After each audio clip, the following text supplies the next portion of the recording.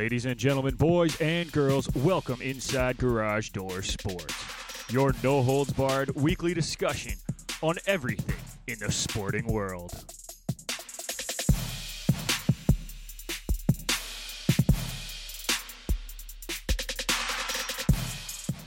For all your news on hockey, baseball, basketball, football, soccer, and more, you've come to the right place.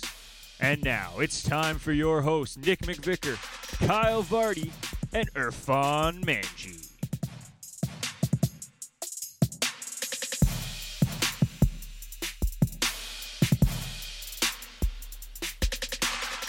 That's right, you heard the great man. We are back for another episode of Garage Door Sports. Nick McVicker in studio. We got a lot to talk about. EPL transfer day, deadline deals, as well as EPL thoughts. I guess we can just call it European transfer deadline day, not EPL.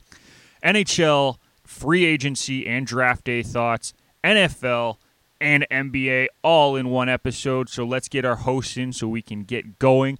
Joining me, as always, through the Garage Door Sports Cup phone are my two great co-hosts, Kyle Vardy and Irfan Manji. Kyle, how are you doing today, buddy? I'm doing good. It's a nice, warm, beautiful day today, so I cannot complain. It is nice. It was like 22 when I was driving here, so it's always good.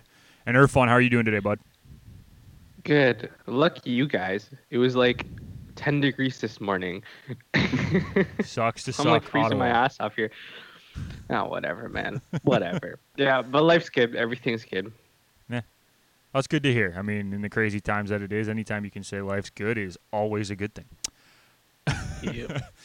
Let's get right into it. We got a lot to talk about. We're going to start off with our kickoff segment, sponsored by Canada Kicking Academy, calling all kickers and punters in the Southern Ontario region. If you are looking for a year-round professional development with elite competition, you need to train with the Canada Kicking Academy. The Ferraro brothers, Daniel and Gabe, are both University of Guelph alumni, and after illustrious university careers, they want to teach you everything they've learned over the years. If you want to take your special teams game to the next level, you need to train with the Canada Kicking Academy. Visit them at CanadaKickingAcademy.com or follow them on Instagram at Canada Kicking Academy. And today, let's start off with the EPL. And Irfan, I know you had a great show this week with Touchline Thoughts, giving your roundup on the transfer deadline and EPL and stuff like that. So why don't you get us started? Let us know your thoughts and what you guys did in that show. Sure. Thanks, Nick. So we didn't spend too much time on it, which is great because we get to do that. But I did a quick roundup of the transfer that occurred on Monday between like Bayern, United, Everton, Arsenal, Juve, like the major clubs, and what they pulled off, and teams that were scouting players and some surprises, right? So for me personally, out of Monday, I was surprised with United, and I think Nick probably shares the same sentiment. Is Ole Gunnar Solskjaer had a list of players and a list of targets, and none of them got bought, and we got a bunch of no names, and albeit they got two good young players in Traore and Palestri, but like I feel like late buys on Edison Cavani and Alex Telles really showed what United is worth going into. Like they're decent, but it really showed that I feel like United doesn't have the same pull in the transfer market as Real Madrid might have, or PSG or City have, or Liverpool have had over the last couple of years. And I think that's a testament to the change in play style and the change in direction that United have been through over the last few years. That's an interesting thought, and I'm going to sort of debate it here for a second. And I don't know if it's necessarily that United doesn't have as big of a pull as they used to. I think the problem is that they're going after guys that a lot of the clubs don't want to give up. Like, if you look at the list of names of players that they wanted to go after to start the transfer window, it was Jadon Sancho, who Dortmund was adamant they didn't really want to let go, and they were going to stick to whatever price they set, and United kept trying to lowball them, right? Mm-hmm. They want to go after these big player names. And unfortunately, they're not smart enough to do the business the way they used to, where if you want to go after a big name, you kind of have to meet the price of the other team because he's a big name. Whereas getting in like a player like Alex Telles, which was sort of who they wanted to get in the left back position anyway. Maybe they wanted someone a little bit bigger, but Telles wasn't necessarily a guy who was that far out of reach for them. It just took a lot longer than it should have. I'll agree with you on that, but they got who they wanted. Now, is that going to help? In my opinion, no. Like, their problem wasn't wingback. Their problem was center back.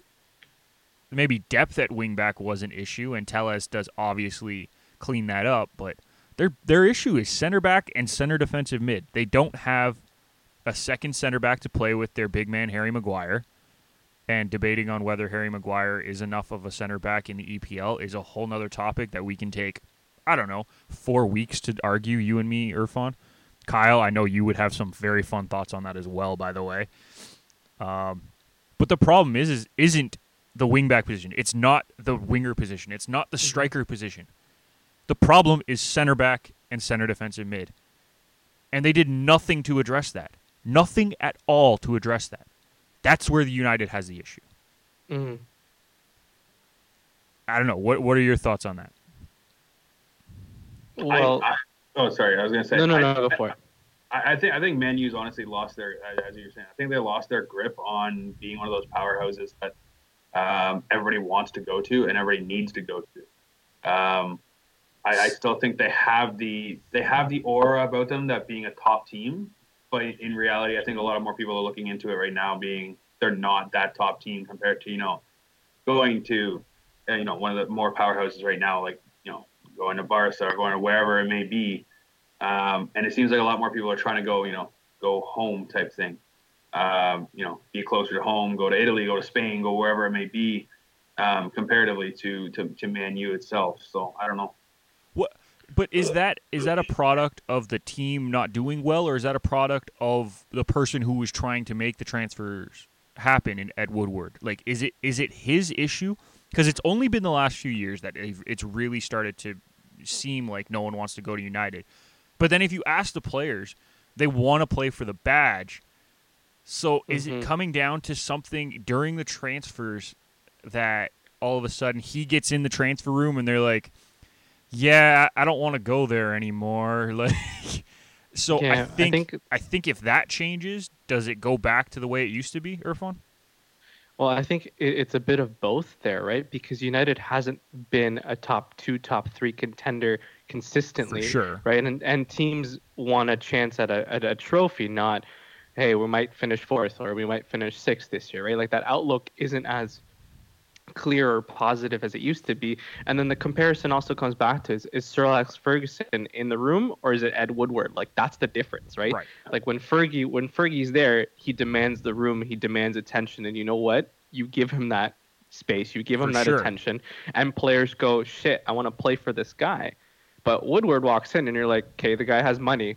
What else does he have? He doesn't have a good reputation. He doesn't have the pedigree of the soccer world. I'm gonna milk him as much as I can, and then if he says something stupid, peace, I'm done. Yeah, and I think that's how it's been going. And Cavani made this statement, and this is a statement that I think really reigns true to what United is right now. I've had conversations with the manager, and this has increased my desire to wear this beautiful shirt. When he was talking about United, do you know who he doesn't mention in that? Woodward. He talked to Ole, who is a prodigy of the Sir Alex Ferguson era. No, I shouldn't say prodigy. He's a product of the Sir Alex Ferguson era. Yeah. And now he wants to wear the shirt, or has a bigger desire to wear the shirt, because he had it. Yeah, clearly he had a little bit of a desire beforehand, because he's been linked to United for how many years now? But that tells you a lot. Like there is desire to wear that crest. There is a desire to play for that club. But something is going on from that point to the actual signing point that is causing people not to come. And I think that's the biggest issue for United right now. And the fact that they have no clue what they actually need, but regardless. And I think the other biggest part is, as Irfan was saying, is they're not a true contender right now. Yeah. And that's where the biggest problem. Obviously, there is problems with personnel and maybe not bringing in the people they want, because obviously Fergie was up and away one of the best people you possibly could have. And pretty much since then, it's kind of gone downhill slowly from when he left. Obviously, there were signings in between, but not comparatively. And then it was just one of those, are they true? Are they a true contender? And does a young, up and coming forward really want to go there, or defender, or whatever it may be, want to go there and come in third, fourth, fifth, potentially even missing out on extra football, right? So, Yeah. All right, let's get away from the United talk maybe a little, Irfan. What else surprised you? Well, I liked how Bayern shored up some depth. I don't know if you guys got to see that, but Douglas Costa coming back was a good approach. I think he brings stability on that wing when you don't know what you're going to get from Leroy Sané following an injury. They haven't been leaning on Kingsley Coleman, which is surprising in my opinion, but bringing him in, then bringing in a backup forward with Motang, who I don't think he's going to play as much because Lewandowski's a force. And then they brought in a potential replacement for Javi Martinez and Roca. So I think Bayern did a good job being quiet on Monday and picking up like decent players that are going to improve their depth. And I think that's what they need is depth because I think they're going to challenge on all fronts again. Yeah, and when you have a club that good, you kind of just need the depth so that you can throw two different lineups out. I was having this conversation in class. United's B squad right now is playing better than the A squad because they're playing a system. Sometimes you need that B squad of depth players just to play the right system to keep your winning streak going. And Bayern looks like they filled out that B squad nicely. I was surprised by Arsenal and what they did at the deadline. I'm gonna talk about them quickly, and then we'll get Kyle's big surprise of the deadline. Bringing in Thomas Partey was, I think, a really smart move for Arsenal. I was a little surprised they let Guendouzi go, but as I mentioned, the Partey move was huge, and I think that helps shore up the middle of their park really, really well. And they're really one David Luiz injury away from being a top 3 team. Because they can't seem to not start him, but if he's not there, I feel like they are a very, very solid team. What do you think about that one, Irfan? Haley and I discussed it a little bit. She was super pumped, obviously, and she said the same thing. Like David Luiz is the Achilles heel, basically, of this team, and if they can get away from him, I think Arsenal is a top 4 team in the EPL. And I know it's not a stretch anymore because they got rid of 2 outcasts that aren't really playing for Arteta, right? Yeah. And they brought in a guy who can distribute, can defensively change the game. He's an upgrade on Granit Xhaka for sure. Or he can also sit in the midfield of Granit Xhaka. So, yeah, I mean, Arsenal did some good business, albeit I think that Letty are a little pissed off with the way they approached the situation. Yeah. And that's bad blood, which isn't great if you're trying to improve your team in the future. But in reality, they picked up a player they said they would go get, and they did it, right? Yeah. And that's the difference between a lot of teams that are, throwing out lists but aren't getting their players, right? For sure. Kyle, what was your surprise of deadline day? Or the transfer market as a whole, I guess. Well, to be honest, it was how much Juventus spent actually is probably what mine is. With spending almost 80 million on Arthur, and then you look at they also picked up Chiesa on a loan. It wasn't as bad. It's $11 million loan, but could have been a lot worse, I guess, if you bought him. And then just the fact that they seem to be shoring up on the offensive end and trying to score more is at least what it seems to be like. Which to me, I didn't know if they really had to shore that up. I think it was more keeping the goals out of the net. It was their biggest problem. Yeah. But that's actually, that's my big thing. Yeah, really, but and then obviously my team in Chelsea was I was kind of surprised with how much they actually spent. I knew they had the ability to, but I'm actually surprised how much they actually spent. And I was kind of disappointed in what they were bringing in up until they brought in Chilwell. I think Chilwell kind of, I guess, sufficed what they actually brought in, because bringing in Havertz and Werner added to an offense that they didn't really have a problem scoring goal last year. It's very, very much like Juventus. They didn't have a problem scoring the goal. It was keeping the ball out of the net. And I think bringing in Chilwell definitely shores up a little bit of that, the left side of that defense. So. For sure. And Mendy. Mendy too. Yeah, sorry, I forgot to mention. I mean, you don't have to start The- Kepa anymore. Yeah, well, right now it's Calavera. That's because in the net, Mendy so. had to do his quarantine or whatever. No, I know, but even then they weren't taking a chance on Kepa starting any games up until. Oh like, yeah, they no, switched to yeah, like sorry. goalie. That's what I mean. Like they're trying not to let that guy ever see the space between the two posts ever again. Yeah, pretty much. Can you let's actually look back at this. I love this. 2 years ago, you and me had a conversation about Kepa joining Chelsea and how a lot of people were really high saying, "Oh, he's going to be the next David De Gea in the EPL." Yeah. Look how things have changed. That's incredible. 2 years. He's gone from the next De Gea to he's not allowed to start a game in any competition. Guys, De Gea doesn't look like De Gea What did I say? either. To be fair, like outside of the last game where United looked god awful against Tottenham, De Gea's actually looked good this year. They've lost a lot of like 1-0 games, 2-1 games. And if you watch the goals, it's not his fault. Like the ones that he can save, he is saving. Yeah. In his defense. But he doesn't look like De Gea. No, but that's what I'm saying. I actually think he does look like De Gea. It's just because the team is giving up like sitters that he can't do anything about. That everyone is like, oh, he's given up. I don't know the exact number off the top of my head, but he's given up X amount of goals this year. It's like, yeah, but how many of those could he actually have saved? Could anybody actually have saved? Well, if you put any goalie in net, how many of them are saved? But De Gea, whenever he was talking about him being the best goaltender in the world, probably would have saved some of those. Though. No, that's what I'm saying. A lot of the goals that I've seen are ones that he had no one had a chance to save. Like you can't save. Like that goal that Maguire pulled Shaw down in front of the net. No goalie is saving that from 5 yards out. It's not happening. No, I don't care. I don't care who you are. When I refer to David De Gea being David De Gea, I think it's his confidence level, and he.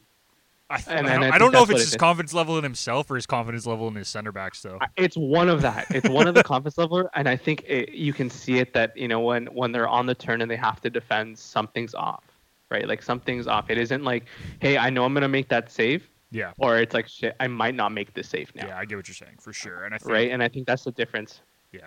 No, I agree with you 100%. I agree with both of you. It's not the same David De Gea. Quick hot take for the EPL.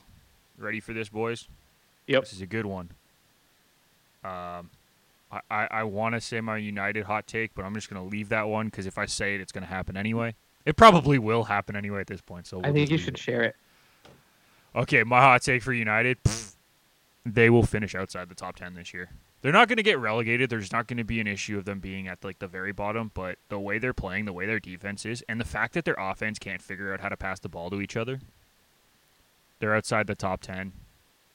And I think Leeds United could finish inside the... I'm pretty sure they're going to finish inside the top 7, but I think they could finish the season in the top 4 in a Champions League spot, which would be incredible. But okay, what was your other hot take? that was both of them. Oh, that was both United of them. Okay. outside the top 10 and Leeds inside the top 4. So where do you think Everton ends up now, considering how well The way they're played playing, they could finish. They could also finish in the top 4. I'm thinking in the 5-6 range, though. Yeah, they did some good business. They picked up another defender, and they picked up a keeper to replace potentially. And also the Rodriguez deal was massive. Picking up Jaime is probably the biggest one. That's the biggest deal for them, for sure. So, and it was a free loan, which is a whole different story. Is it a loan? I thought it was a transfer. It was a free transfer. It was a transfer, right? Good for him. Yeah. Is anybody worried about where Man City is sitting right now? Or is it too early to judge? I'm not... if I'm a City fan, I'm not overly concerned because they've had a tough opening schedule. Everyone looked past Leeds, and I think that was a mistake on a lot of teams' parts to look past Leeds. But I'm not overly concerned with in my opinion, it's one of those ones where it's like, yeah, the Leeds one, it kind of came out of nowhere, first game of the year. Like, I get that.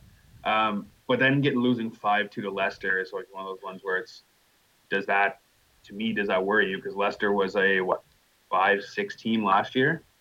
But they faced a lot of injuries last year in their defense. Like they didn't really they couldn't really get their feet under them for a very long stretch of time. And then at the end of the year, you saw when everyone was healthy, they looked like the Leicester that we've seen the last couple years. Mm-hmm.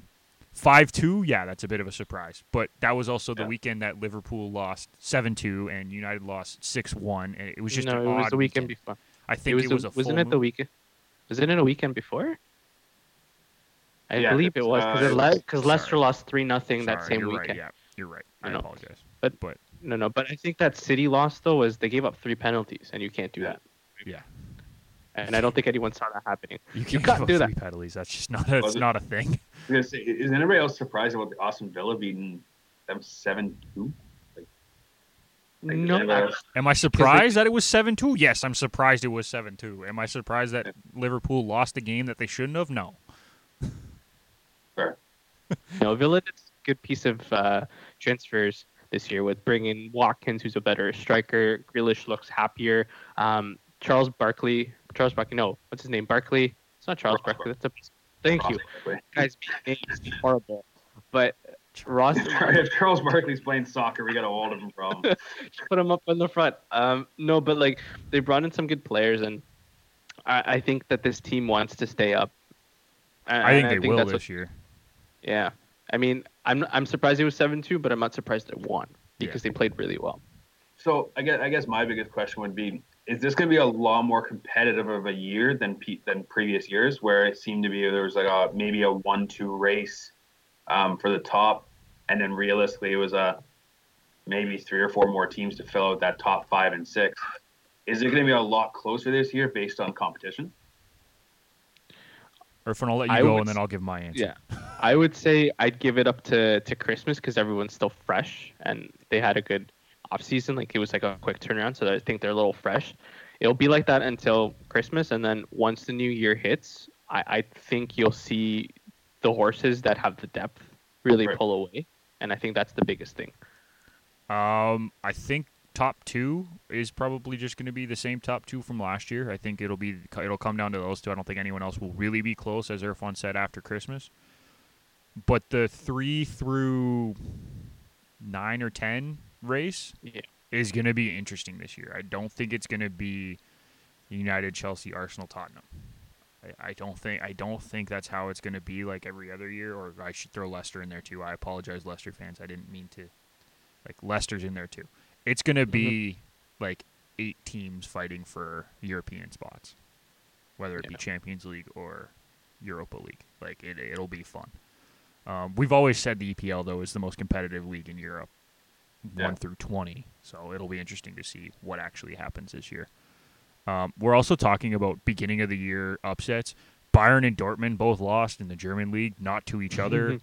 Like, it's a weird year. Something is in the water in Europe, and no one can really figure out how to get their feet under them to start the season. So it'll be interesting to see where everyone does end up, and I'm excited for the rest of the seasons, I guess, in Europe. That'll do it for our kickoff segment, sponsored by Canada Kicking Academy. If you're looking for year-round professional development with elite competition, you need to train with the Canada Kicking Academy. You can visit them at CanadaKickingAcademy.com or follow them on Instagram at Canada Kicking Academy. We'll take a quick break and be right back after this with some NHL talk here on Garage Door Sports.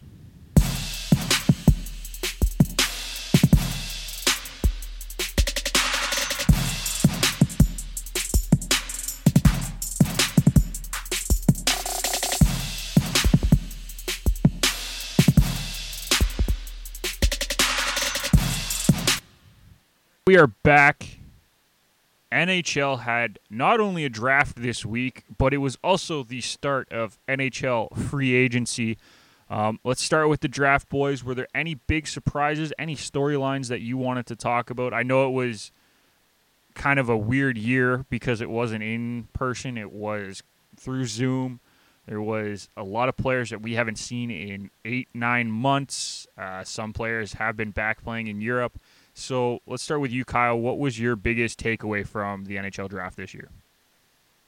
I think the biggest takeaway was the amount of trades that actually happened. Maybe not necessarily the first round, but it almost seemed like it was almost an NFL style draft where it seemed, okay, our player's up there, we want to go get them. And in my opinion, you really didn't see that as much before in previous years. It's a lot like the NFL where it's, they trade 36 for 65 and 95, whatever it may be, and just trying to stockpile draft picks. And to me, that was one of the more surprising aspects. The other aspects, I guess, would be kind of the fall of some of the players, right? Cole Perfetti was supposed to potentially go top 4 or 5, and ends up going in number 10. And then there was a defenseman. What's his name? Sanderson. Sanderson went instead of Drysdale.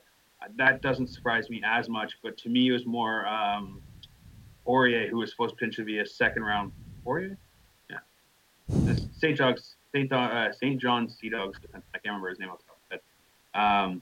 Was supposed to go in potentially first, second round, ended up going in the third round. So there's definitely some fallers and some surprise picks that occurred, and I guess that's really my real take of it.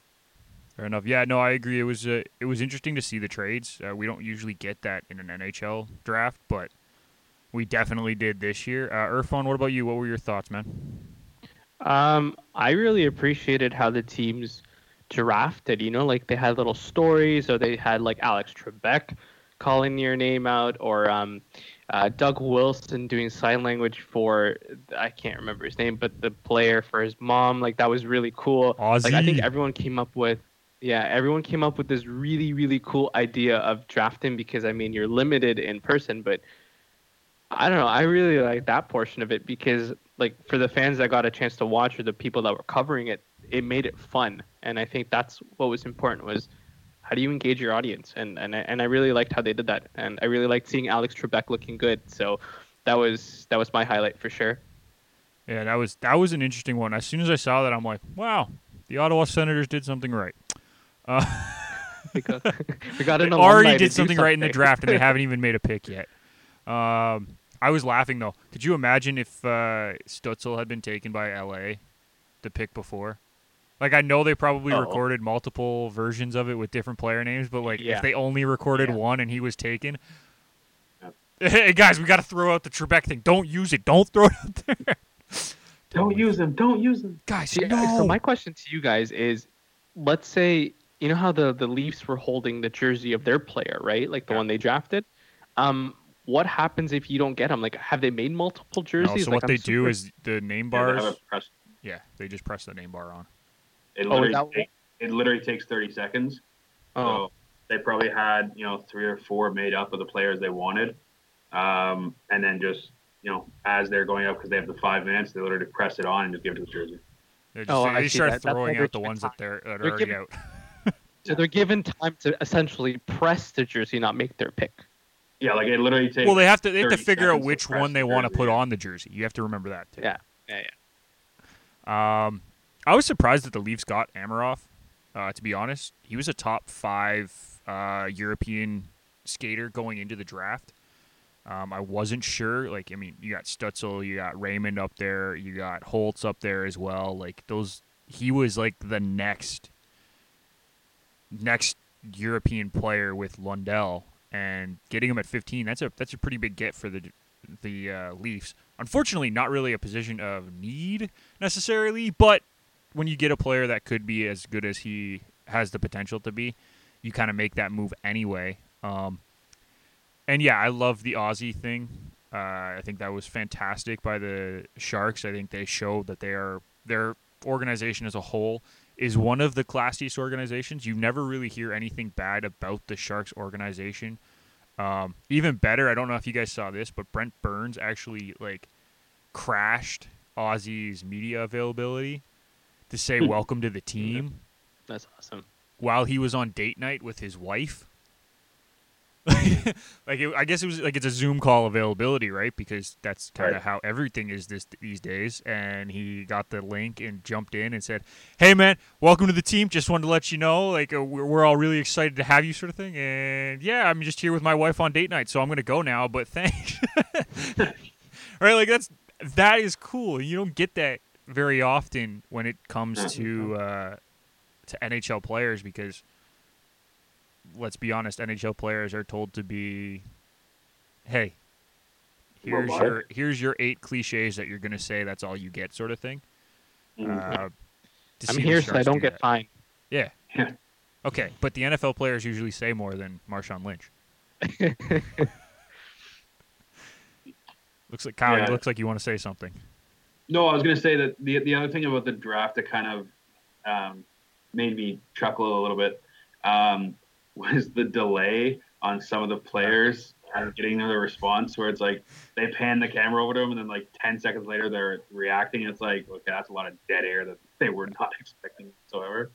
And it was just kind of funny to see how organized but unorganized it was at the same time. Yeah. It was just kind of funny in that aspect. Well, it's crazy though, because like some of the guys were like right on time. So if you saw the Aussie reaction, it was almost like they knew beforehand because they were already like jumped up, hugging each other by the time the camera went on them. It was like, Yeah. what? And then some guys, they you would sit there and the guy, you could tell the guy on the Sportsnet. I was watching Sportsnet, but so the guy on the Sportsnet desk was like, how long do I wait before I say something? How long do I wait? And then you'd start to say something, and then someone would move in the camera, and you'd be like, "Oh, maybe they got it now." Nope, they didn't get it. Okay, I guess we got to go back. Oh, and then some of the coaches holding up the jersey and just like standing there, they're just like, How long are we standing here? and like they wouldn't pan the camera away, so he's just standing there for like 20 seconds, just holding the jersey. He's like, I don't want to be here right now. Can you take Well, the camera best off me?" one was Mitch Marner, in my opinion. He looked so awkward at that podium, had no clue what he was doing. Well, it's because he wasn't expecting to announce a forward's name. He was probably expecting the defensive name to go off there. Or a big forward. Yeah. Another thing I wanted to bring up, and you and me actually talked about this, Kyle, while the draft was going on. Did Irfan, I'm going to sort of pose this to you because me and Kyle, I've already had the conversation, but did you notice that Gary Bettman didn't look good? Like, he looked sort of sick. Like, he didn't look right, I guess is the statement that I want to say. No, I didn't get a chance to watch Okay, the draft. fair As enough. was getting work done. I mean, our Garage Door Sports Network account did a fantastic job covering it, and I think that's what I was getting my updates and as well as Yeah. the score. But good job, Vardy. But no, like I didn't get a chance to watch it. I was just waiting for updates. But no, Yeah. I might go back and look at it. Did he not look well, or He didn't. Not at all. He looked sort of withered, like almost like exhausted? he looked sick. It almost looked like an alien came down and drained all the fluids out of his Yeah, body. like he looked I know what it sick. looks like. It didn't look right, and I don't know what it was. Maybe it could have just been the lighting too. Like I'll admit, it could just be the lighting in whatever studio he was in not being right. But he didn't look good. He looked skinny. He looked like he wasn't feeling well, and did he get booed this year? there's no one there to don't- boo. As I said, I don't think they did. There's no boo track. There was no one there to boo. How would he have been booed? Put a You- fake you know, track. you know the food inspector from Ratatouille? That's kind of what he looked like. Yeah, that is Okay, hold on. that is a good comparison, actually. I was thinking about it, like, yeah, like that's literally what it looked like. He looks Yeah. like dark under the eyes and everything. Is He didn't look right, and like it could be just a blip. He could be fine. I do hope he's fine. Like as much as we all rip on commissioners and stuff, like he's a human being. I hope he's okay. But something just didn't look right during that draft, and I mentioned it to Kyle. I'm like, is something wrong? Like, is it just my TV? Maybe like he didn't look good. No. But it is what it is, right? So that'll do it for our NHL draft talk. Let's jump into the free agency. And free agency opened yesterday, and we got some big moves, sort of. When it came to goalies, I guess, we got big moves. Goalie market. Players didn't really move until late last night and into this morning, and some of them didn't even move. They just re-signed. But let's start with the goaltenders, and Braden Holtby is now a Vancouver Canuck. Matt Murray got traded to the Ottawa Senators, signed an extension. Who am I missing? Corey Crawford is now a New Jersey Devil. Henrik Lundqvist is now a Washington Capital, so I guess my prediction of him going to Vancouver is out and St. Louis is out. But hey, whatever. It is what it is, right? Was Yeah, there any Markstrom. goaltenders that really surprised you where they ended up, or anything of that nature, boys? So, sorry, what was the question? Goalies, any goalie moves really surprise you? Um, the Markstrom deal kind of surprises me. Not necessarily Oh, I where he forgot about went, but Markstrom. to be honest, it's more how much he got. Paying him $6 million for 6 years is a lot. By the way, he went to the Flames. If anybody doesn't know Thank that. you. To me, that was a little bit extreme on my end. I think there's definitely some better goaltenders out there for less money. But we knew he was the hot commodity this offseason, and we knew there was a chance he got a little bit overpaid. So that kind of accepts that fact. I love the Holtby deal in Vancouver. I think that has potential to be huge. It gives Demko a solid 1A option to run with him, basically, and really teach him ins and outs of the games. Apparently, as soon as he signed, he asked for Demko's number. Oh yeah. To go contact him. So, like, to me, that's the type of thing that I love. And honestly, with that as well, I love the Lundqvist signing in Washington. Signing him for $1.5 million, have him right behind Samsonov and being, that backup option really, and the leadership. Because Lundqvist can tell Samsonov anything he possibly want to know about NHL, that division, anything you want, he can help out. So I think that's great. For sure. Irfan, your thoughts on the goaltending moves? I think I'll go with the same one. I was surprised Jakob Markstrom ended up in Calgary. I think for Vancouver fans, that's a bit of a disappointment coming off his 2 years. But I also agree with you in the sense that 6 years for $6 million per year is a little extreme. Like, he'll be 36 by the time this contract ends up, let's say. I probably would have given him a 4-year deal, but I guess that would have changed the AAV, and I don't think Calgary wanted to do that. And something about, Vancouver goaltenders and Edmonton goaltenders and Calgary goaltenders just kind of like playing in between the three. I just find that a little ridiculous. It's like, okay, well, I didn't do well in Edmonton. I'm going to go to Calgary now. I didn't do well here. Western Conference Canadian team. Yeah, it's just the Jets are like, we want nothing to do with it. We like Connor. We're not going to screw you all, you guys. Exactly. But I was surprised that as well that Chicago decided to go with Malcolm Subban and another young goalie. I know Corey Crawford has been injured, but he also got good money, which is surprising. Obviously he got it for his pedigree, but I feel like Chicago needed to keep him in the sense that, are they really set in goaltending? Because they didn't really make a run from they didn't make a run for anybody off that market, right? Yeah. Like that. So something to watch out. Like, if you still have Taves and Kane, I think you're still supposed to be competitive, and I don't think that gives them the edge at all, right? No, for sure. But like, Subban didn't go to Chicago. Like, he was already in their team. He just re-signed. Right. So Right. that's something that needs to be pointed out. Yeah, the Markstrom deal was for a lot of money. I think it's a good move for the Flames to get him, for sure. I think that helps shore up a little bit of their goaltending issues because, let's be honest, no one knows who their starter was for the last couple of years. As much as Rittich was the starter, there were times where he wasn't the starter, and that's a problem. The other big money deal, I will say, is the Matt Murray deal, where he signed with the Senators after being acquired in a trade. By the way, if you want to laugh, listen to 20 Minutes on Ice, because that deal broke while we were recording, while I was on Cap Friendly. So I went from looking at the trade section on Cap Friendly just to see what was happening, and then I clicked on the Ottawa Senators name, and all of a sudden Matt Murray was in their lineup, like in their team. I was like, what just happened? Like, he wasn't on the trades. When did he become a Senator? Like, what the hell is going on? Me and Ryan went back and forth. It was a very funny exchange. I highly recommend to listen there. But 6.25 for Matt Murray, who after his playoff runs has had some ups and downs, I would say, in the last few years, is a bit of a surprise to me. I was thinking he was going to get like maybe 5. But he got the bank, and he did what he needed to do as a player, so good for him. Well, Ottawa paid him what it would require of him to actually stay there. And that's probably what the case is. I'm just saying, like, I'm still surprised that it is 6.25 for an RFA. Yeah, like realistically, in the open market, he probably would have got 5.5. Yeah. But because Ottawa is basically the bottom dweller right now, and not really some place everyone wants to go to right now. And I get that, but he was an RFA, right? Like they weren't gonna lose him outright. Like he would still, you qualify him, and then.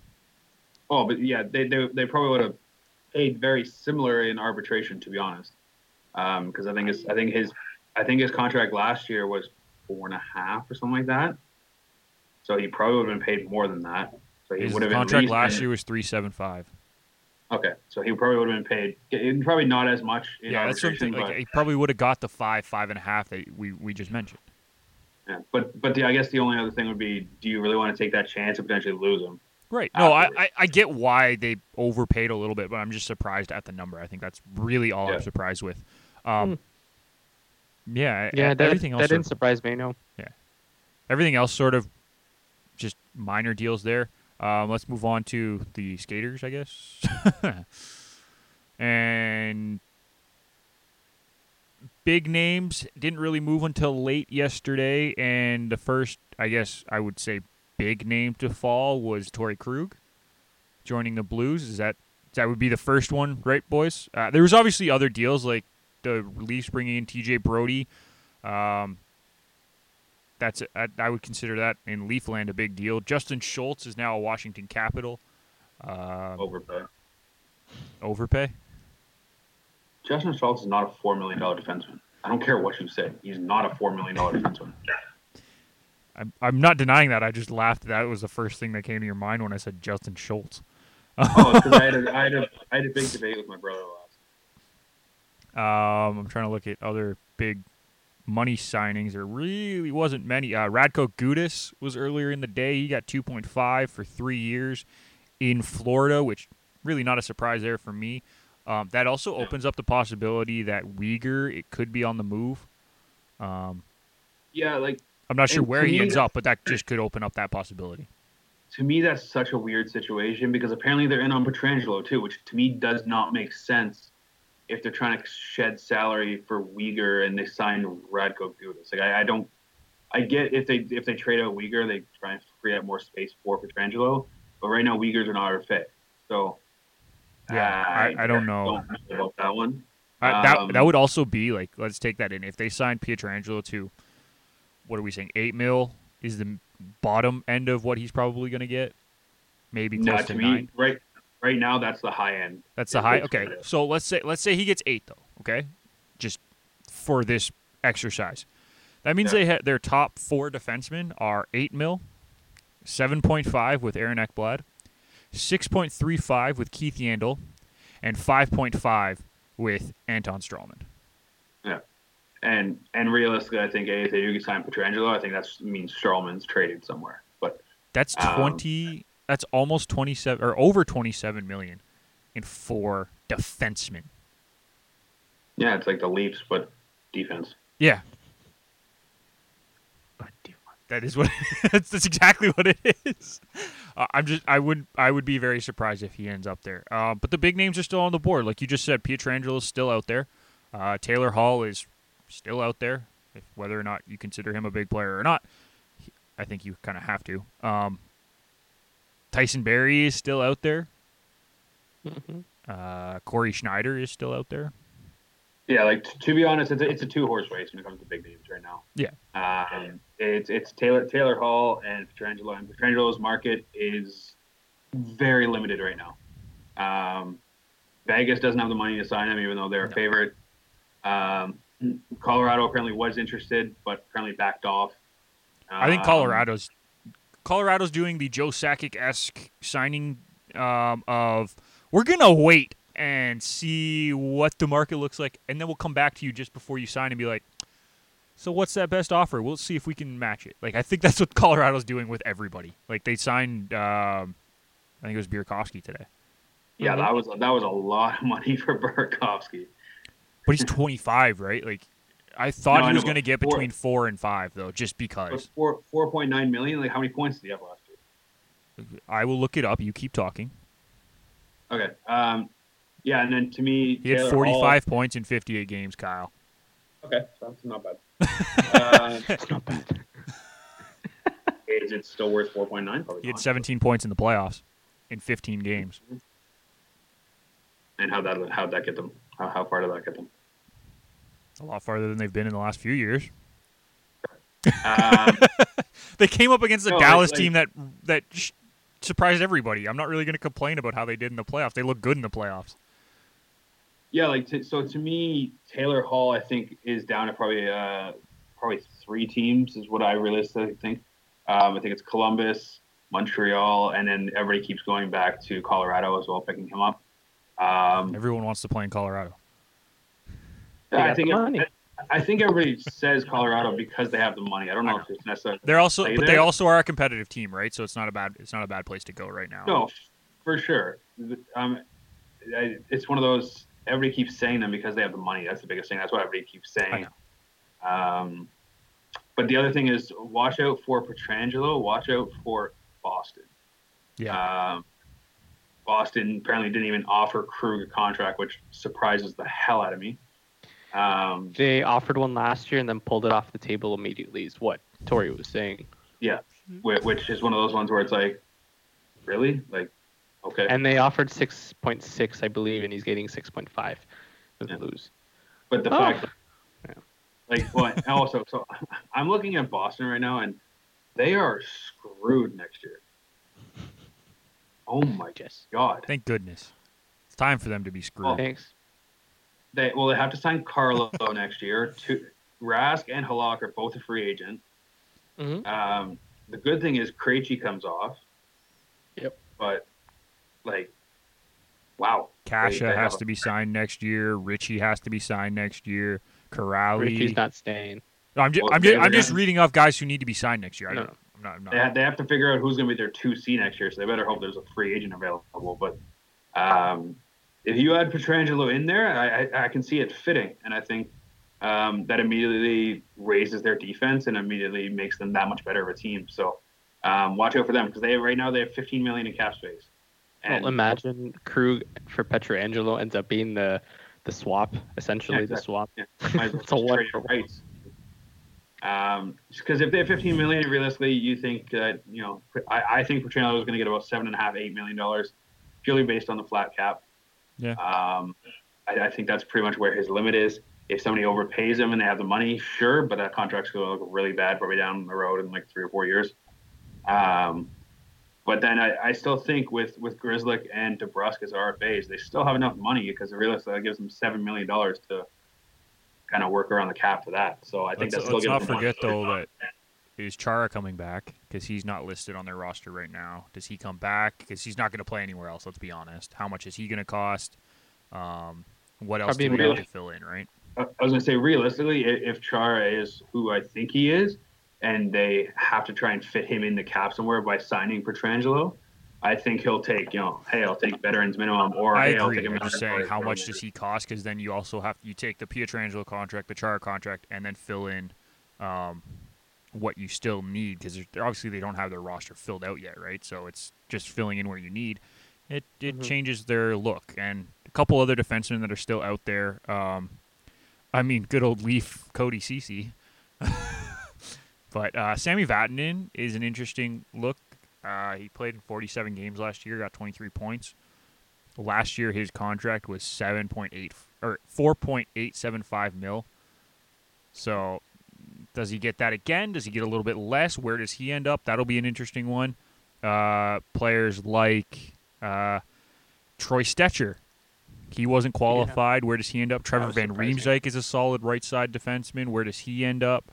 There's still some names that could be huge pieces on defensive ends that I'm interested to see where they end up. I think did we cover all the forwards and defense? Any last thoughts on the NHL free agency here, boys?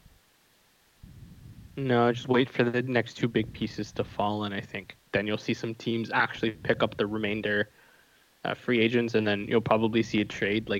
We looked at Boston quickly, but John Moore could be a name that gets moved around if they need to flex that cap. He barely played. So, teams like that, that have like fringe players could be on a trade or could be bought out. Yeah, I mean, I think for that sure.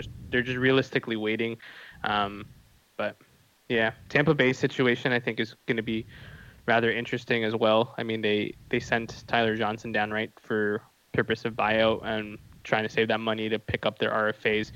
I mean, it's just business with Tampa Bay, and they're still going to be competitive. They're still going to be good, but it's unfortunate to lose a guy like Tyler Johnson. For sure. So I'll pose this: where do you think he ends up if he gets bought out? Because I mean, he's still a very good player with experience. Colorado. No, I'm totally kidding. Could he be an Ottawa Senator looked at? Just he has the experience. He could be that first or second line center, whatever you sort of need. Could work with Brady Tkachuk. That could be a possible landing spot. I think so. The Rangers could also be an interesting one as well. I think Montreal could use the put him centerman. in Zibby, 1-2 sort of thing. Yeah. Montreal could use everything. Just help everywhere. Not in a bad way. Like they looked good in the playoffs, but like they're still young. There's still some holes in that roster. They could use some help all over. LA as well could be an interesting one, but we'll see. Yeah. Yeah, like does anybody think that was an overpayment for Josh Anderson? By the way, What's he making? 5.5? Yes. 5.5. 5.5 for the next 7 years. Do I think it was an again. overpayment? Yes. Do I think he could reach that potential? Yes. So maybe.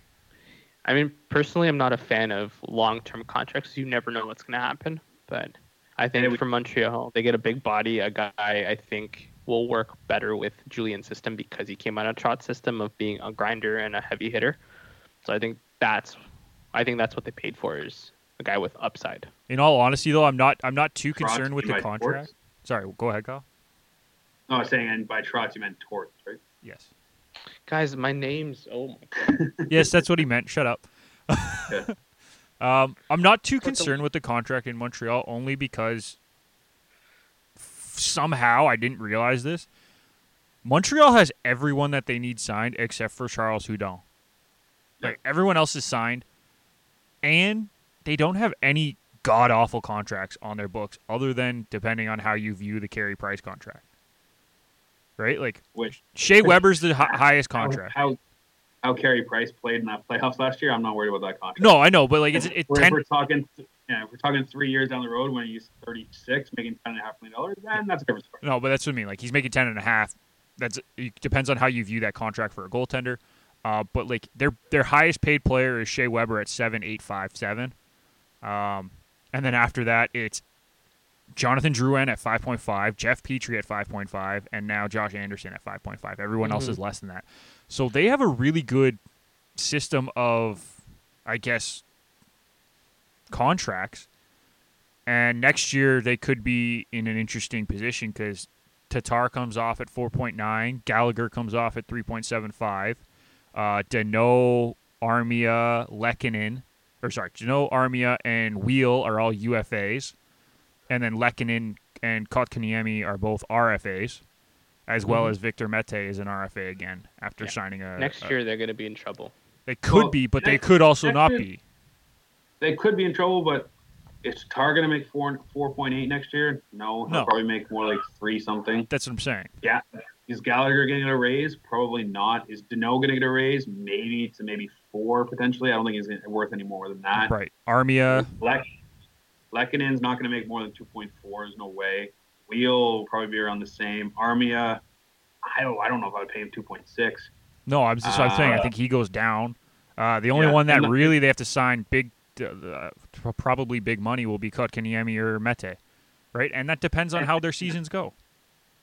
And Kotkaniemi, 100%, I think he's going to get a big raise. Well, I hope he gets a big raise from the entry level deal that he's on, but.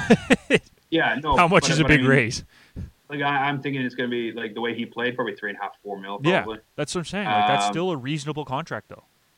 I just looked at that Weber contract and oh my, he's going to be paid 7.8 till he's 41 years old. Yeah. Is that what the Preds did? That's the Preds contract, right? Good job, Poyle. But you know what? Like in the grand scheme of things, it's not the worst contract up until he's like 38. After he's 38, then the contract looks a lot worse. But up until that point, when he starts really being a pylon out there, it's not a bad contract in Montreal's books. Yeah. But yeah. We're going to be talking about Montreal in 3 or 4 years being, oh my God, why are you paying Carey Price and Shea Weber $18.5 million? That'll be a fun conversation. They'll just hit rebuild again, so they can't afford those guys. Are you going to buy out a $10.5 million No, contract? they'll buy out Weber. They will not buy out that Price contract. Not a chance. No. But whatever. All right. We'll be back after a quick break to finish off with some NFL and NBA talk here on Garage Door Sports. It would have been, you're like, yeah, okay, hopefully he lives up to this contract type thing. But now you're looking at him at 10.9 or whatever the hell it is. And you're like, he literally has to become one of the best players in the league. And we also have 2 other players at that exact same contract that have to be the best players in the league. Can he live up to that? So also true. Yep. Let's jump into the NFL and the NBA, but we'll start with the NFL first. NFL finally had a COVID case in week 4, and it sort of became a mini outbreak. One game getting pushed to, I think it's week 8? 8 or 7? Yeah. 8. 7. 7? 7. Okay, 7. Yeah.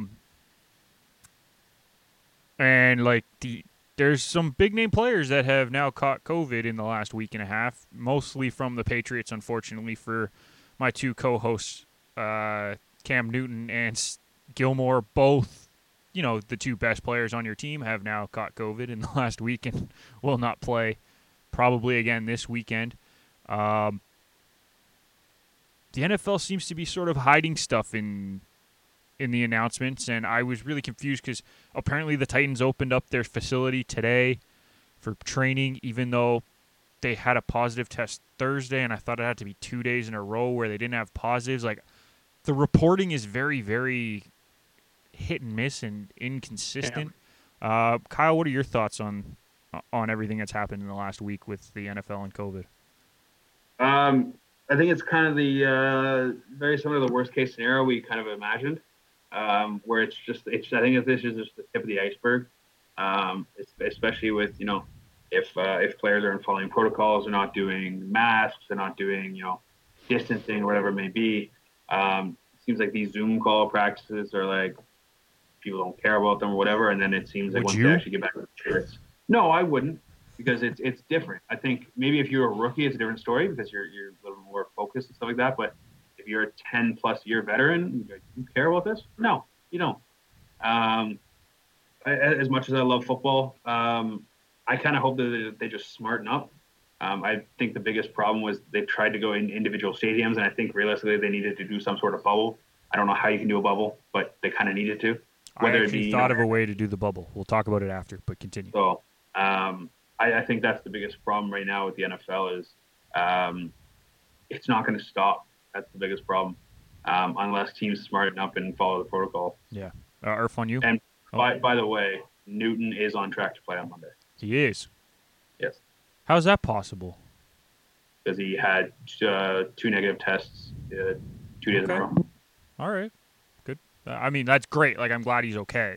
I hope all of the players that test positive are okay. That's not my point. I'm surprised. Irfan, what are your thoughts on everything that's happened?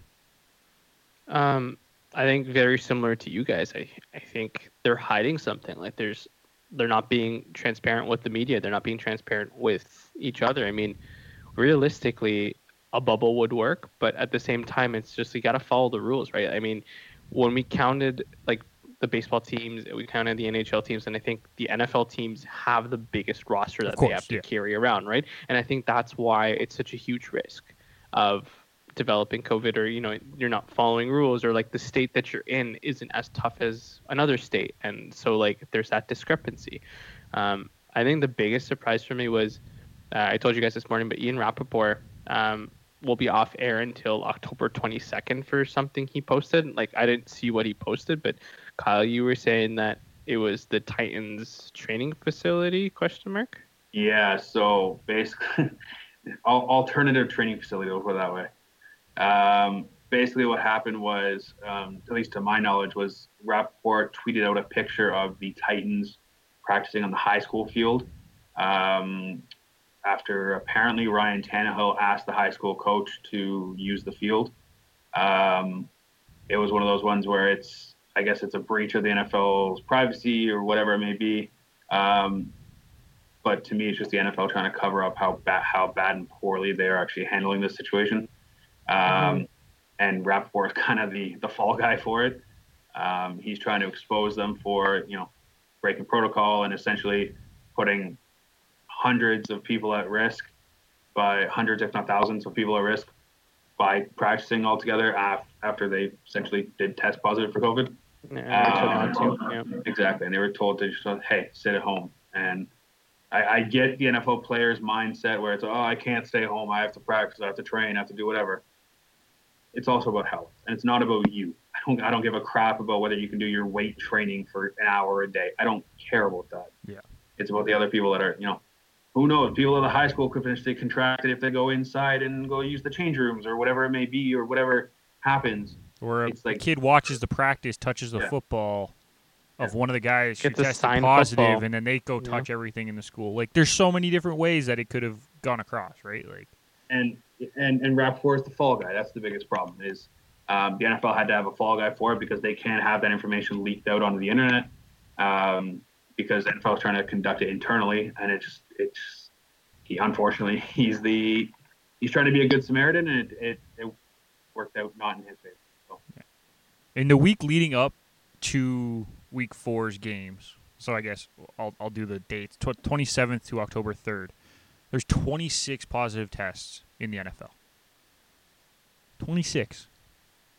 There's only 58 positive tests from August 1st to September 26th, and most of those came in the preseason, or all of those came in the preseason except for one, and it was a personnel, not a player. I think the players are just trying to get back to what they know as normal, and not thinking that anything's going to happen to them, and it's that it can't go that way. And apparently there's conversations where the NFL is now talking about maybe shutting down for a few weeks, potentially up to 4 weeks, just to try to restart and reset everything. I think my concern with that is if players aren't following protocol in season, why in God's name would they follow protocol out of season when they don't have to report every day to COVID testing centers and do all this, right? Like, why would they? They wouldn't have any reason to, other than the fact that, human beings should be protocoling right now. It's a pandemic. Yep. Like, God. But some of the players just aren't, I don't want to say, they're just not bright enough. Like, that's not the word I want to use, but they're just not aware enough, I think is a better way to put it, of what's really going on.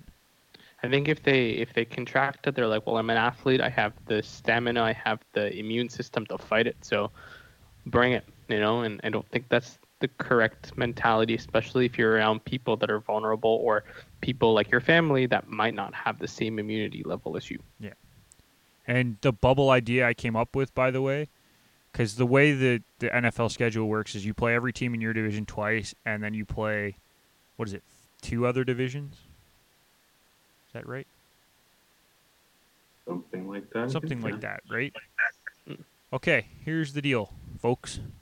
We're going to put you and one division in a bubble together.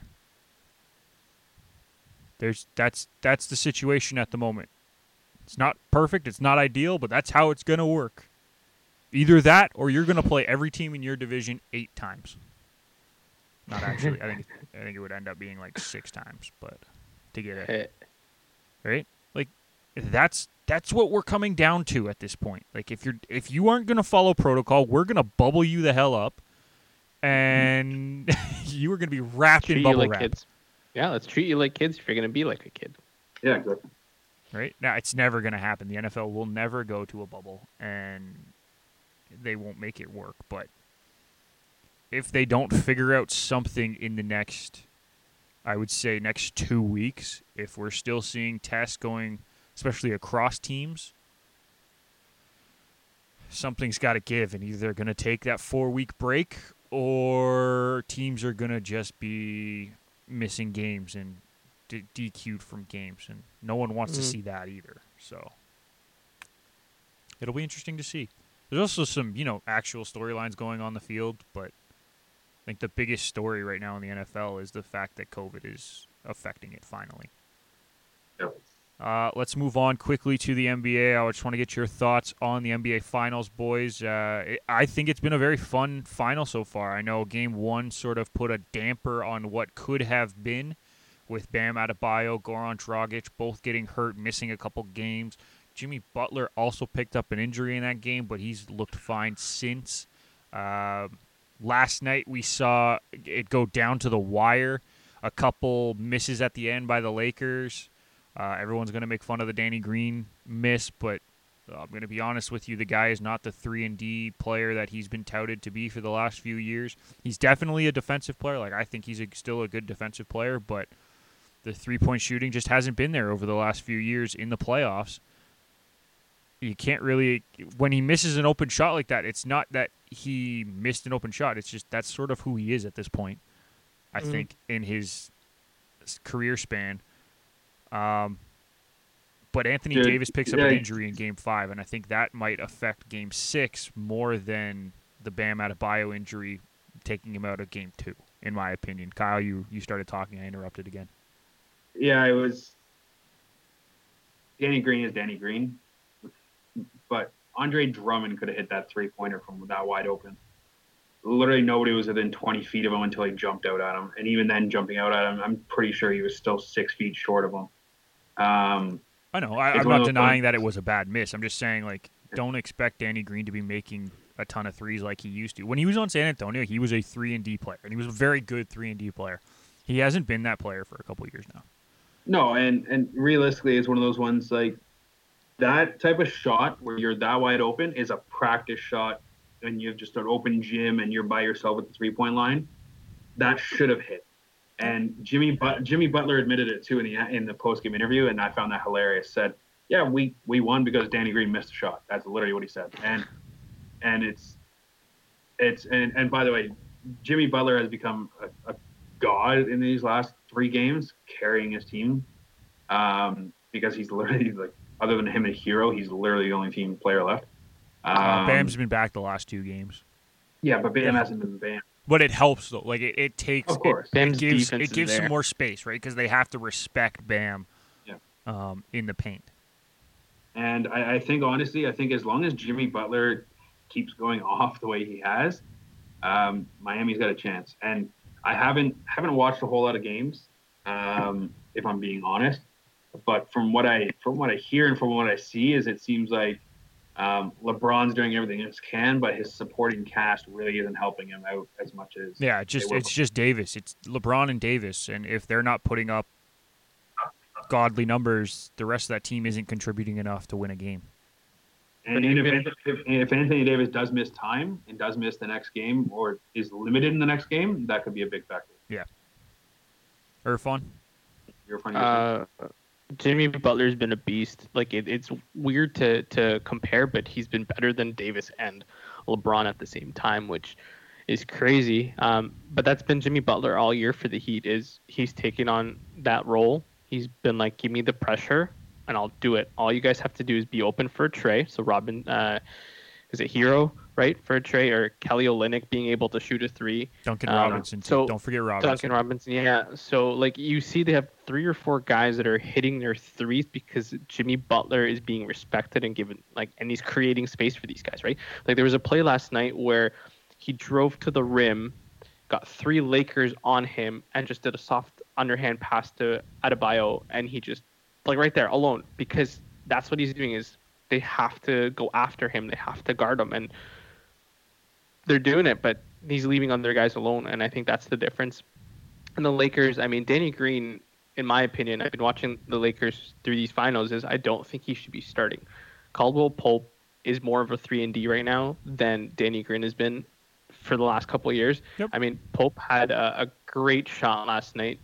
It was in the second or third quarter where he got the ball, he was under pressure, got the 3, and then Danny Green had a 2-point jumper, and aired it. And you're like, Okay, dude, you're a championship pedigree player. You're playing with LeBron. You're playing with Davis. You're playing with Rajon Rondo, who, by the way, has been great for the Lakers.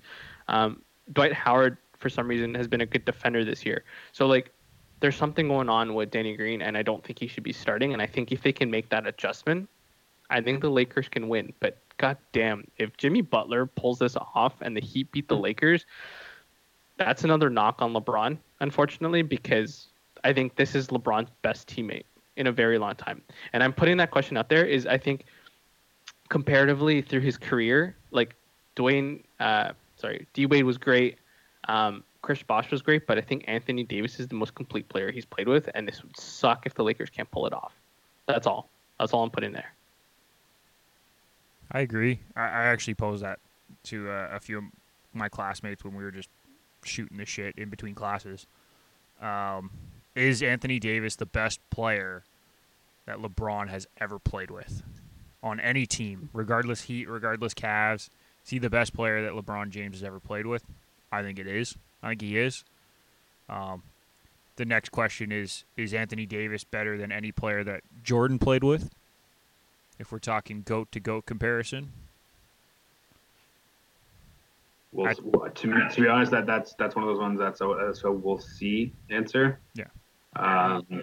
Because I think other than Pippen, there's really nobody else you can compare with AD at this point. I don't think. I think he's above everybody else right now. Okay, so here I guess the better question is Anthony Davis the best number 2 in NBA history, like on a team? Is he the best number 2 player on a team? Because LeBron James is clearly the number 1. He will still be the number 1 on this team, at least for another year, in my opinion. Is Anthony Davis the best number 2 to ever play on a NBA team? No. Like in all the history of the league? Yeah. No, because you can look at Kobe and Shaq and say that was a great pairing. Right? You can look at Magic and you can look at Kareem Abdul-Jabbar even at the end of his career, right? You can look at... But that's what I'm wondering, because like, I agree Magic and Kareem was a great duo, but Kareem was at the end of his career. He wasn't the same player that he was the rest of his career with Magic, right? So I think Davis might actually be better than Kareem was with Magic, as good as Kareem was. Don't get me wrong. I think Kareem was a great player in L.A., but I think Davis might have just been a little bit better, or is a little bit better than Kareem was at that time. But to answer your question, no, he's not the best 1-2 punch, unfortunately. I think there's a list of players. Like, I'd still take Jordan and Pippen over LeBron and AD, just because this is the first like full season these two have played together. I mean, I would like to see maybe another year, another 3 years of this. Like, it's 3 years of consistency, right? That's the only difference. But I'm not denying. I don't have the answer. It's not like a yes or no question. I was just posing it because I think it's an interesting thought. But in reality, though, this is the best all-around player LeBron's played with. Yeah. Like defensively, offensively, posting up, setting picks, playing iso ball if they have to. For example, I think AD is better than D Wade and Chris Bosh. I also think he complements LeBron a lot better. Like, yes. LeBron is a guy who wants the ball in his hands. He wants to shoot from the outside. He doesn't necessarily... Like, he can get into the paint, but I think LeBron would prefer to be shooting, like, mid-range so that he's not bumping bodies all the time. Yeah. Whereas AD is a guy who needs to be under the rim, who... He can shoot the three, but, like, his best game is under the rim in the paint, right? Mm-hmm. I think if D Wade was in his prime still when LeBron was there, D Wade's the best player he's played with. Okay. Just because of D Wade's playmaking ability. D Wade does not need the ball as much as everybody thinks he did. No, I agree. I don't think he needed probably one of the better, if not the best defenders in his prime. And I think that if LeBron came 2 or 3 years earlier when D Wade carried that team to a championship, it could be a whole different ballgame. Like, we could be talking about one of the best duos ever. Probably, and that probably would have been like LeBron doesn't leave Miami and is still there, essentially. So, like, look at it in the flip side. LeBron and Jimmy Butler on your team, for example, like that wouldn't work. Could have been but it would have been the trajectory potentially. Yeah. But see, that wouldn't work. I don't think that would ever have worked out with LeBron and Jimmy on the same team. Just because I think they play a very similar style. I just don't think it would have meshed well. on a team setting. I think they're both great players, and I think they both need to be on separate teams just so they can both succeed. Well, for that, you literally look at Jimmy Butler in Philly, and that's basically what would happen. Yeah. That's also true. Right. But I think Eric Spoelstra has done a good job with this Heat team. I think if this goes to 7, I think it's anybody's game. But the Lakers are in the driver's seat, I think, for one more game. Here's the fun stat. Ready for this? The Heat have not lost a game. They're 6-0 when Jimmy Butler scores more than 25 points. So I think if you're the Heat, you let him score 25 points in the first half and then just let him get at least 1 in the second half. He needs to score more than 25. If he can score more than 25, they haven't lost yet. What are his assist numbers then for that? The last 3 or 4 games, he's averaging a triple-double. Yeah. I didn't look specifically at assist numbers. I'm sorry. No, I was looking at points. Oh, I'm sorry. No, I'm just saying because he's been so good off the board. He's been so good distributing. He's been setting up plays. Like he's the one who starts everything. I think. How do you stop a guy who's rolling? Like he's hot. Like how do you stop him? Like AD's been defending him, but AD went down yesterday. I think in the second quarter and didn't look the same coming back. He has 3 games with 8 or more assists in losses. He's 3 and. And then he has 2 games in wins where he's had 8 or more assists. So when he's getting more assists, they don't do as well. He needs to be scoring, apparently. So there's that. So we'll see what happens Sunday then. Yeah, I'm interested to see, and I think it sucks that Dragic isn't playing. I struggle with his name. I apologize. It sucks that he's not playing because I think if both teams were fully healthy, this would be an even more entertaining series because the head-to-head matchups would be very, very interesting. Mm-hmm. But the Heat have done what they have to do.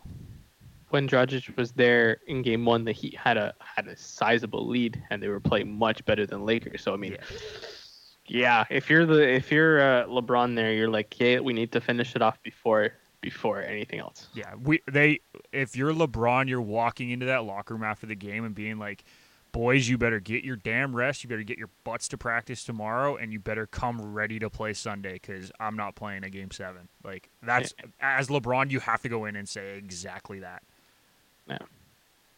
And is this the first time they've lost wearing their Mamba jerseys this I believe postseason? It is. Yeah. Yeah. So I hope that's a little bit of fire under the tail or the butt or whatever it is, and the tail or the butt isn't that the same area? I don't know. Same general I don't area. know what the saying is, guys. And if I'm Danny Green, I'm spending the next day and a half shooting over screens and trying to hit threes. If I'm Danny Green, I'm taking the next day and a half and practicing my open 3. Also, what the hell was Morris doing at the end of the game, trying to pass it down to AD?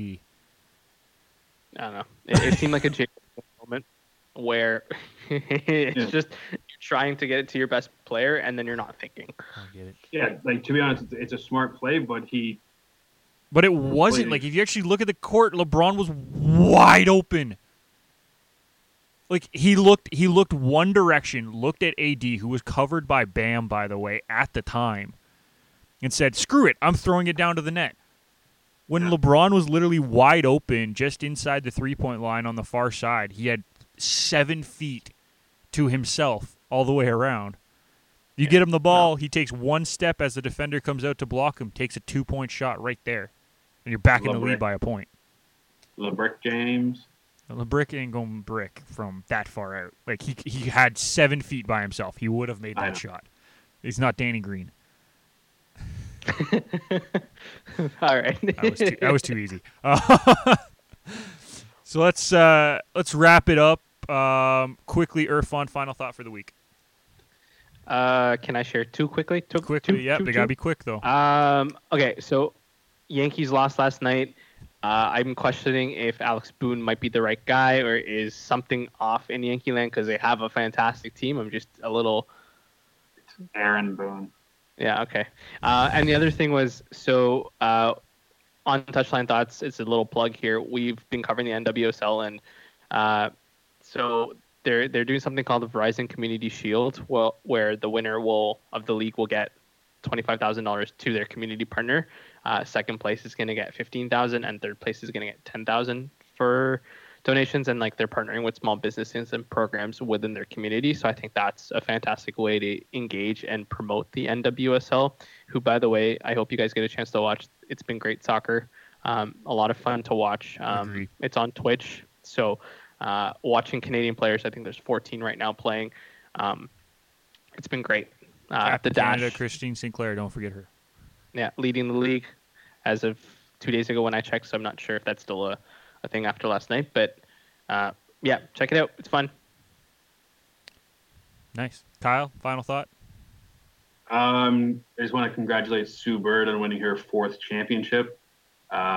Storm pulled it out, and to be honest, dominated the entire time, if I'm being honest. And then I'm interested to see how COVID affects the NFL still again this year, or not this year, but this week. See if there's any more positive tests. Obviously, the Jets got cleared to play Arizona after they had some false positives or false negatives or whatever it may have been.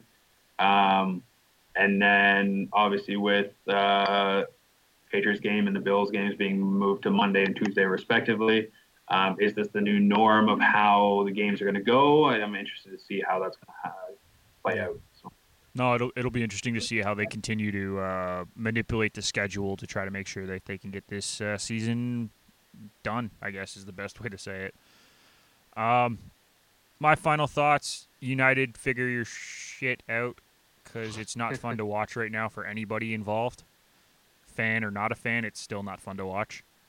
And I love the final thought, not sports related, but from you guys specifically. I love that both of your final thoughts were about women in sports. That's great. I love it. I know we're big proponents of it here, and we've said it many times, but that is really awesome that we continue to do it, guys, and I appreciate it. So that'll do it for this week's episode. Make sure you tune in next week. We will probably be talking NFL once again. We'll be hoping that maybe Pietrangelo and Hall have signed to talk about those results. We will have an NBA champion at that point, so we'll also talk lasting legacy of this bubble season and whatever else comes up next week. Make sure you follow us on Twitter at Garage Door Sport, on Instagram at Garage Door Sports. You can follow us individually as well. Me at Nick McVicker, Kyle at Kyle Vardy, and Irfan at Irfan Manji. Go figure. We try to tweet out fun information all the time. At least I do. I don't know about you guys, but I try. Kyle did a great job covering the NHL draft, and now he knows what I go through for most drafts. How'd it go, buddy? Really? What were your thoughts about that? It was good. It was the draft was a lot quicker than it normally is, so it was a little bit hard to try and keep up with trying to stay awake and tweeting all at the same time, and then obviously doing the picks, and then trying to give my personal breakdown of what I thought of each player. It's kind of hard to come up with a breakdown for some of the players that were actually picked, because I had never heard of their name before in my entire life. What, like China? That and the Russian 150-letter last name dude that, like, yeah. Not supposed to go in the first round, so I was not expecting him to be. Yep. He's supposed to go maybe second, third round, but I was not expecting first round, so I was not ready for that. But yeah, no, it was fun. It was a long night, but it was fun. It's good. Now you know what I deal with. Yeah. Yeah, so make sure you follow us. We try to give out sports thoughts every once in a while. A lot more coming from me right now, and Irfan with all the soccer stuff going on is awesome. I appreciate that. You can follow all of us at Garage Door Sport, as I mentioned. Check out our website. Check out our other shows as well, because they are a lot of fun. Touchline Thoughts, 20 Minutes on Ice, a couple more in the pipeline, as we've talked about. That they'll be coming out soon. I'm gonna keep saying it until they come out, but they'll be coming out soon. And we will see you next time.